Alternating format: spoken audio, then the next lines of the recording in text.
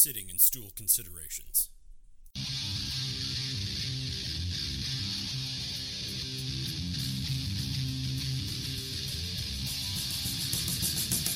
Hey ladies and gents, welcome and thank you for joining me for the 8th episode today of Successful Bodyworker. I am your host, Zach Mayfield, creator of Successful Bodyworker, where helping and healing therapist always comes first.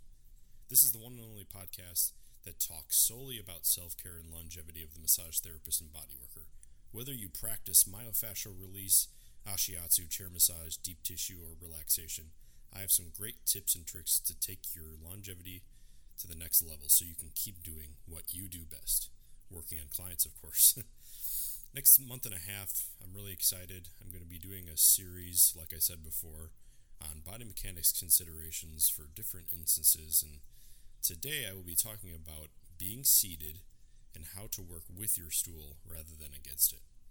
Now, if you joined me 2 episodes ago, you've heard that I talked about lower back pain and that we stand for about 960 hours in 1 year. So if we really break that down, we are standing about 4 hours a day, if you do prefer to stand in your sessions, 4 hours a day and 5 days a week. So that's a pretty standard week for most.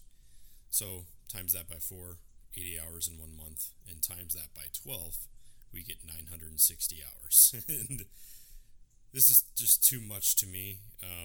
So yeah, you can see kind of where we develop low back issues, like some that I mentioned in 2 episodes ago. And you know my stance on sitting more in the treatment room. So that being said, what is a good ratio sitting to standing? If you are having no low back pain, a good place to start is the 70-30 rule. So that comes out to about 40 minutes of standing and 20 minutes of being seated. So if you still think that's too much, think about it in terms of your entire year. So let's take that initial equation of 960 hours in 1 year and subtract that from 30%. Now you're only at about 670 hours of standing. So it's still kind of a lot, but when you're thinking about the grand scheme of things, you're subtracting 280 hours. So you can see the potential risk of developing a holding pattern decreases because your sheer volume of standing decreases. So you can think about sitting even more if you're going through some pain. When I had my lower back injury a few years ago, I sat about 50-50. So standing 50%, sitting 50%. And days where I had more inflammation, I sat even more. So I would sit sometimes for 30 to 40 minutes, depending on how I felt that day. So, guys, again, don't be afraid to sit. So, now that I have you convinced, let's get into how to implement the stool in a way that will work with you rather than against you.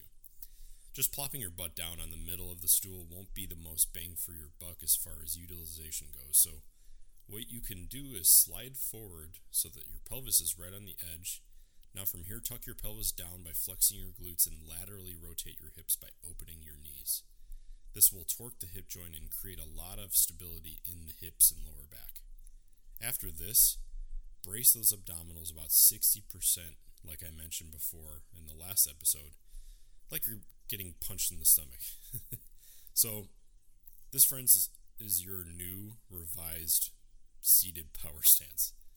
This is the position I work neck, both prone and supine from, as well as the arms and feet. For working things like traps, you just have to change up your footing a little bit. I learned this from a phenomenal therapist instructor by the name of Eric Stephenson. And Eric, if I'm mispronouncing that name, I apologize. So yeah, I can't take credit for it, but if you want to work, say, the left trap in this example, what you do is drop your left foot and your leg down below your hip, and now you're creating a full pivot arm that you can control your body weight and pressure from. You use this left leg to administer the pressure and body weight, and the right leg to balance it all.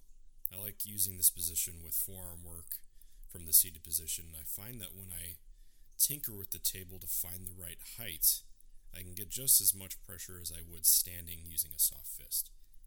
This is easy with a hydraulic table, of course, but it can work with a manual. So now that you've learned about the seated power stance, let's talk about some considerations for stools, non-slip footings for your table, and footwear to make this acquired stance a little bit easier to work with. The right stool is going to make or break this technique. I'll say it again, it'll make or break the technique. You want the right amount of padding for your pelvis to sit on. Too little will start hurting, and too much you won't be able to roll or maneuver around on it too much. My stool has a good 2 to 3 inches of foam padding, and it's really, really comfortable and pretty easy to move around on. I can dance around on it if I want to and whatnot. So you also have to have good footwear that has some good traction on the sole. Guys, if you don't have tank treads on your shoes, you're doing it wrong. But you want enough so that you can really dig into the floor or carpet without slipping, so that the force is transferred forward into your client's body. The worst is when you are pushing down and back and your foot slips. I've almost fallen off my stool a few times because I didn't have the right footwear. Likewise, with your table, if you have a manually adjustable table, you'll want to have non-slip footings on the bottom of the leg so that when you're pushing forward, the table doesn't move. And I bought my last pair at like a Target or something like that, so you can find them mostly at any store. So guys, this was a quick one, but likewise digestible, so I hope it helped you change your mind about sitting if you don't already sit more. And, just think about the 960 hours a year. That's probably a little bit too much. And also how to utilize your stool by sitting on the edge to kind of pivot your force and body weight to do easier, deeper work, and some considerations on the right stool, footwear, and leg footings for your table. So I want to hear from you also. Do you like to sit more often? And if so, how do you feel this helps you? If you have any LMT friends that have any lower back pain, or you feel like they just need to sit their butt down more, please share this episode on Facebook, Instagram, or any social media platform you like to use. Have a good one, guys. Hey everybody, if you enjoyed today's episode, please feel free to share this with another LMT friend that you feel could benefit from this episode, as well as commenting and leaving a good review. I also have a Facebook group, Successful Bodyworker Tribe, and we all talk about things like self-care, business building, and everything fun in between. So you can find me on Facebook and Instagram at Successful Bodyworker. See you all on the inside.